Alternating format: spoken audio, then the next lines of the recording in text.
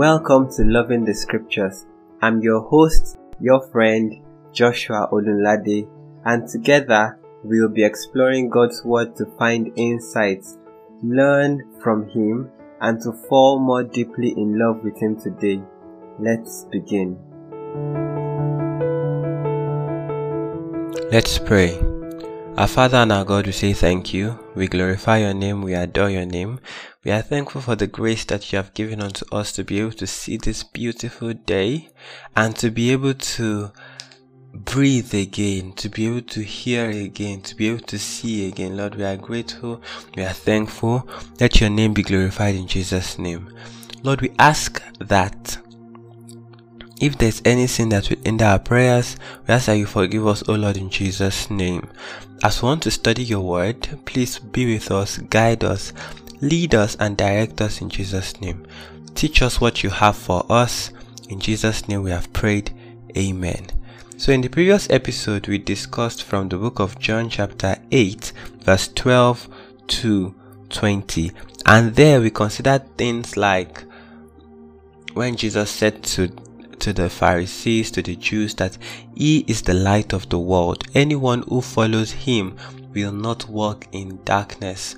And one of the things that we learned there is that for us to not stumble around, we have to walk in the light of God's word. So we see that God's word is a lamp to our feet and a light to our path, just as the scripture has said in the book of Psalm 119 verse 105. We also took out the time to cross-reference it with the book of 1 John, where we discovered that if you say you walk in the light of God, then you must also love your brother and your sister.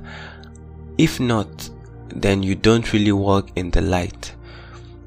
The text also goes on to explain to us how that Jesus was saying that if they knew Him, they would have known His Father also. And Jesus says some very interesting things in the Bible. He says things like, I am the way, the truth, and the life. No one comes to the Father except by me. So we see that if we want to go to the Father, we have to come through the one He has sent, through Jesus. And today's text, I don't know if today's episode will be long. I think it will be quite short. But today's text is John chapter 8 verse 21 to 29. And it really emphasizes on some of the things that we have been learning previously. So we quickly go through that. We read the text. We pick out some of the interesting insights together. And then I'll leave you to study and meditate on the word of God by yourself. Okay, so John chapter 8 verse 21 to 29. I'm reading from the CSB version. It says, Then He said to them again, I'm going away. You will look for me, and you will die in your sins. Where I am going, you cannot come. So the Jews said again, He won't kill Himself, will He? Since He says, Where I am going, you cannot come. You are from below, He told them. I am from above. You are of this world. I am not of this world. Therefore I told you that you will die in your sins. For if you do not believe that I am He, you will die in your sins. Who are you? They questioned. Exactly what I've been telling you from the very beginning, Jesus told them. I have many things to say and to judge about you, but the one who sent me is true. And what I have heard from Him, these things I tell the world. They did not know He was speaking to them about the Father. So Jesus said to them, When you lift up the Son of Man, then you will know that I am He, and that I do nothing on my own, but just as the Father taught me, I say these things. The one who sent me is with me. He has not left me alone, because I always do what pleases Him. May the Lord bless the reading of His word. Amen. So let's go back to the first verse and let's try to pick out some of the interesting points together. So in verse 21, Jesus said, I am going away, you will look for me, and you will die in your sins. Where I am going, you cannot come. So the first thing we notice is that Jesus said He is going away. Now, if I may ask, where is Jesus going to? Well, Jesus was talking about his death. Jesus was talking about his death, and he was telling the Jews that where I am going, you will look for me, and you will not be able to find me. And he actually gives the reason why they will not be able to find him in verse 24. He says that, therefore I told you that you will die in your sins, for if you do not believe that I am he, you will die in your sins. So there is a very grave consequence to rejecting the message of Christ. If we do not believe in him, we will die in our sins, and where he is going, we cannot come there. So he was telling the Jews here that if you do not believe in me, I will soon go, and where I am, you cannot find me. You will not find me. And they were concerned. They were thinking, oh, is this guy going to kill himself? When he's saying, where I am going, you cannot come.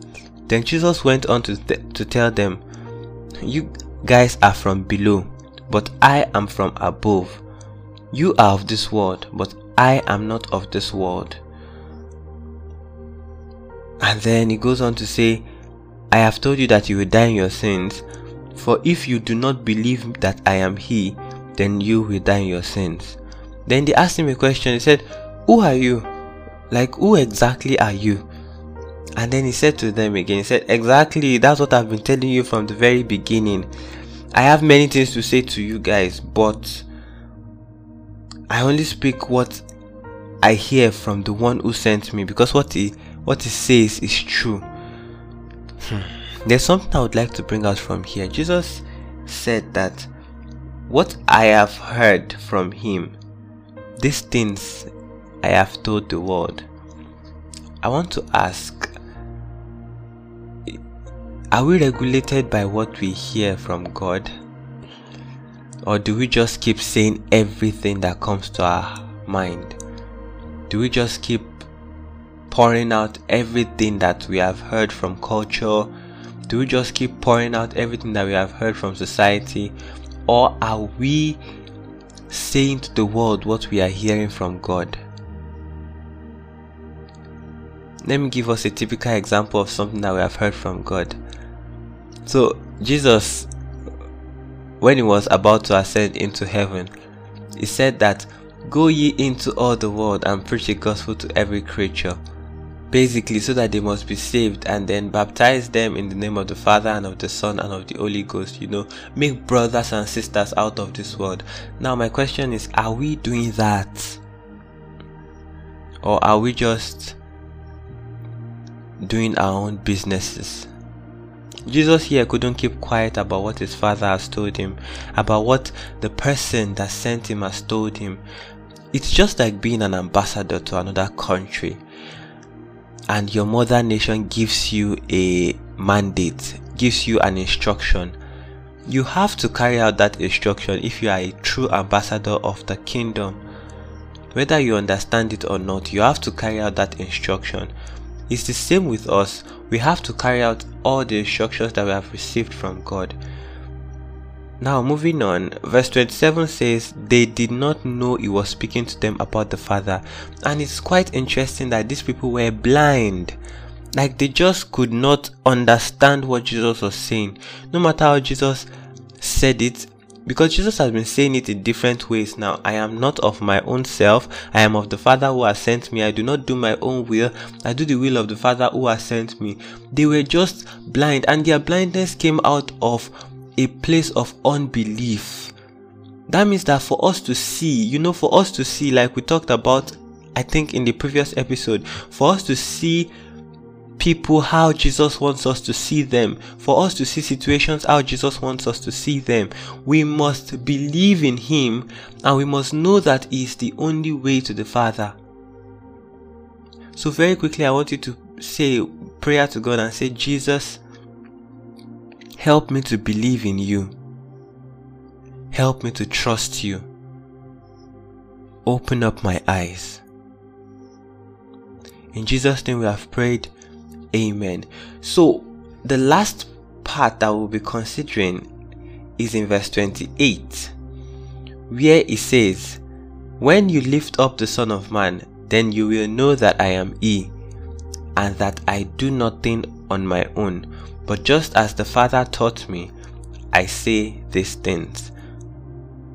So basically, Jesus was telling them that when you lift up the Son of Man, that is when you lift him up on a cross. He was talking about his death again. When you lift up the Son of Man on a cross, for our own sins, Jesus died. And he is saying here that when they lift him up, they will know that he is truly of the Father. They will know that the Father has truly sent him. And we are all testimonies that when they actually lift him up, by his sacrifice we are made whole. And this makes me to remember a certain part of the Old Testament. At that point, the Jews were complaining, the children of Israel were complaining to God bitterly in the wilderness. After God had done miraculous signs to bring them out of Egypt, they complained to God bitterly and against Moses too. And then they were struck by snakes. Snakes were coming into their camp and biting them, and I guess some of them were dying and all of that. Now Moses went to God and said, God, please don't kill these people.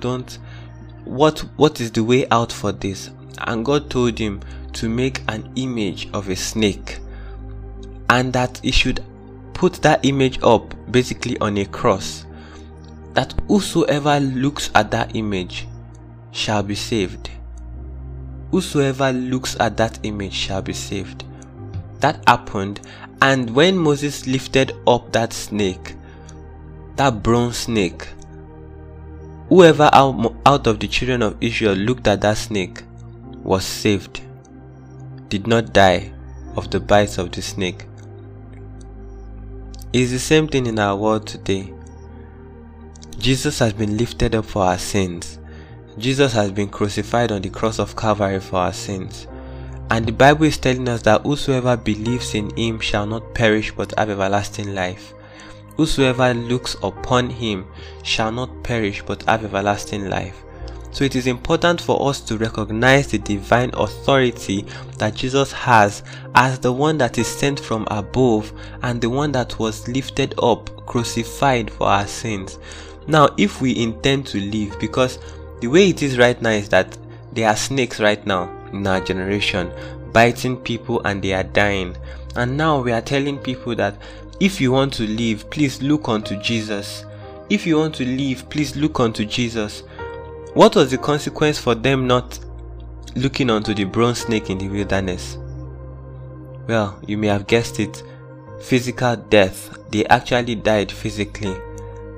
What is the consequence if we do not look at Jesus today? Well, it's spiritual death, eternal death. So we must look unto Jesus, the author and the finisher of our faith. We must look unto Jesus. We must believe him. We must accept him.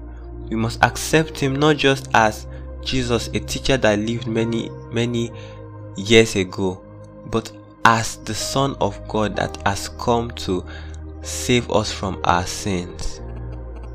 I hope that you've been able to learn one or two things from this episode. Please meditate on these scriptures, because that is how we are changed and transformed.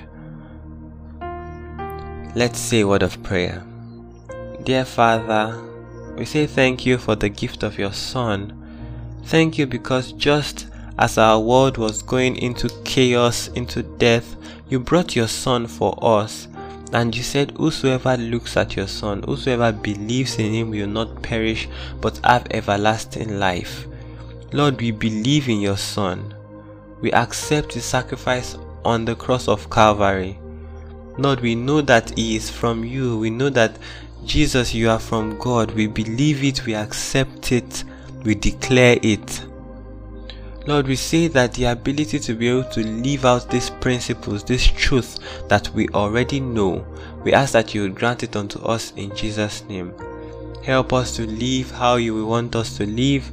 Help us to be how you would want us to be. At the end of the day, let full glory be to your holy name. In Jesus' name we have prayed. Amen. So please go on to meditate on this text. It is very, very important.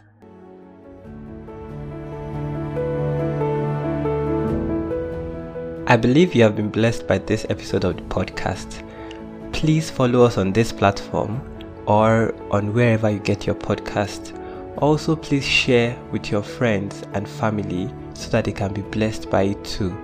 Till we meet again, keep seeking, keep searching, keep meditating on God's word, and keep on loving your scriptures and keep on loving God. God bless you.